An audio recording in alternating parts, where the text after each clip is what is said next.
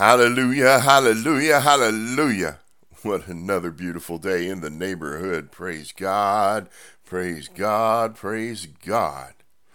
Rain or shine, foul weather or good weather, difficulties or ease. None of that matters when it comes to an appropriate time to praise God. Through troubles or tribulations, in good times, in suffering, and in prosperity, in good health or bad health, you tell me, when is it not appropriate to praise God Almighty? You know, Isaiah, stuffed in a log and sawn in half alive, praised God. Stephen, stoned to death, praised God. Paul, throughout all his sufferings and persecutions, praised God. We can look and see over and over and over that men and women of God found it appropriate to praise God no matter what their circumstance was. The circumstance did not dictate whether or not God deserved our praise, that God deserves our praise regardless of our circumstance.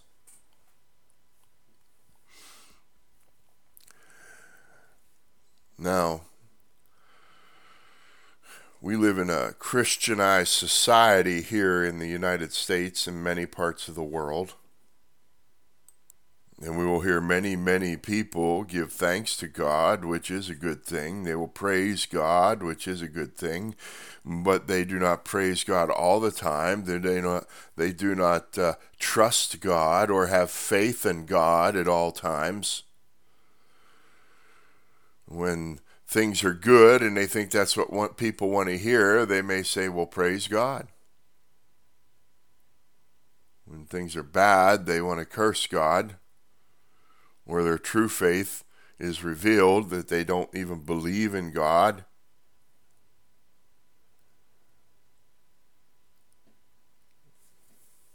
What does it mean? What is this difference? You see, the one that has faith in God, the one who trusts God, the one who believes in God, belongs to God. There will come a day, said Jesus, when you stand before the throne of judgment,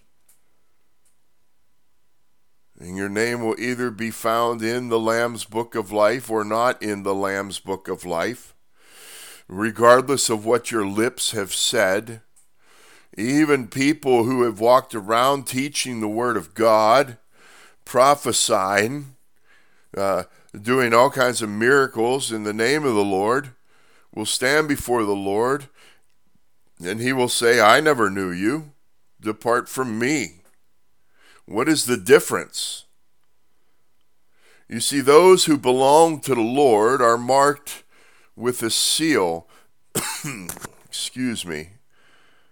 They are marked with a seal. That seal is the Holy Spirit, the Spirit of Jesus, the Spirit of God that comes down to not only mark them, but dwell within them.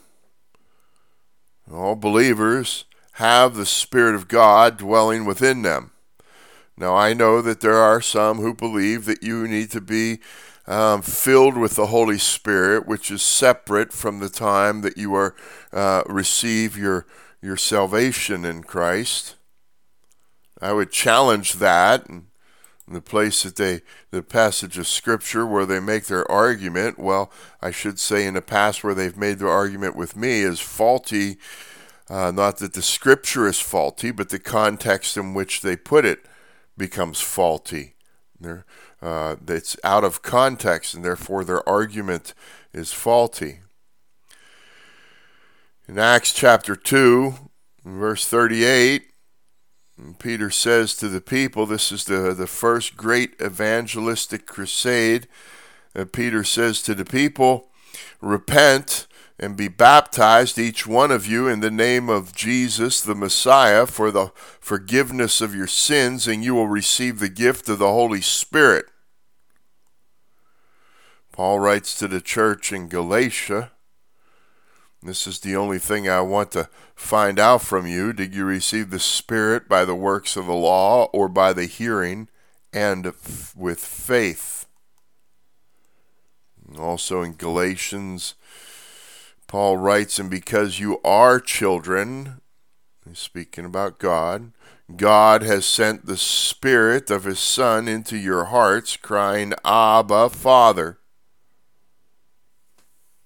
Paul writes to the church in Rome, you, however, are not in the flesh, but in the Spirit, if in fact the Spirit of God dwells in you. Anyone who does not have the Spirit of Christ does not belong to Him.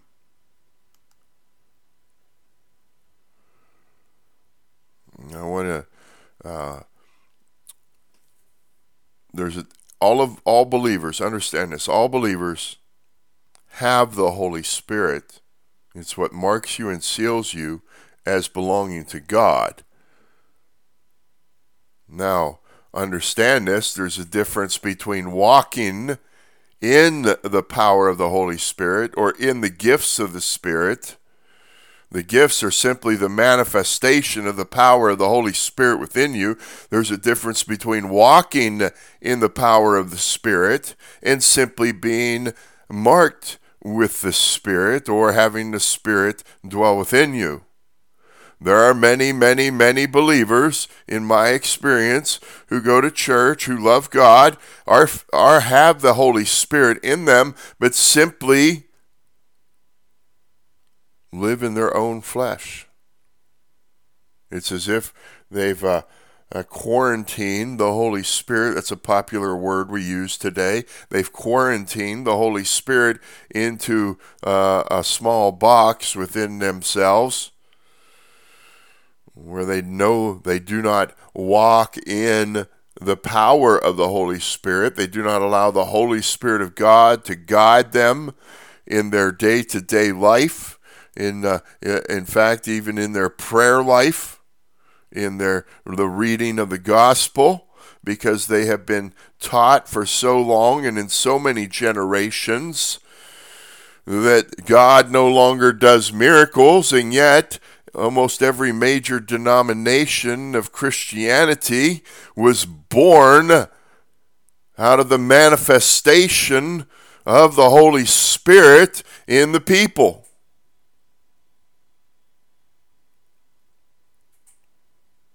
When the apostles were cornered by by neglecting the care of some of their widows,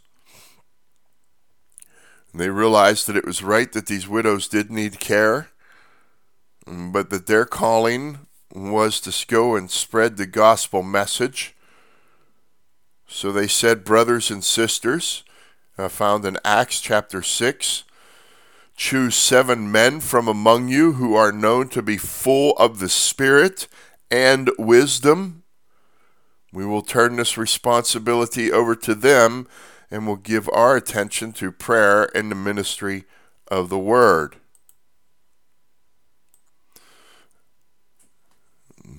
We as believers have the Spirit of God within us.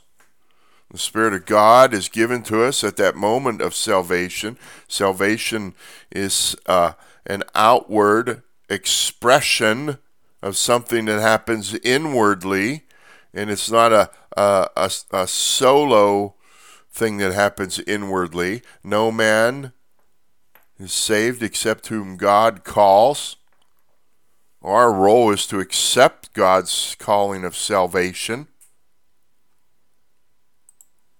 God's role is to save us and fill us with His Spirit so that we are marked as belonging to Him. Beyond that, it is the role of the believer to walk, and this is what they meant when they were saying, brothers and sisters, choose 7 men from among you who are known to be full of the Spirit. It means that there is an outward an outward manifestation of the power of the Spirit of God in these men. It means they walk in the power of this Holy Spirit and don't just keep it in a box saying, I got my fire insurance, I'm saved, it's time for me to go to church. Other people's job is to be called into ministry. Each one of us have a role to play in the kingdom of God, and we cannot fulfill that role without the power of the Holy Spirit operating within us. But Mickey, I don't know what my role is. Don't you worry about it. Some people get all worked up and want to know what their role is. Here's what I will tell you. You don't have to know what your role is or your purpose is in the kingdom of God. What you need to do is set your eyes on God and pursue Him with all of your heart, your mind, and soul. Allow His Holy Spirit that is in you to operate and to guide you, and you will run smack dab into your purpose. It cannot be avoided.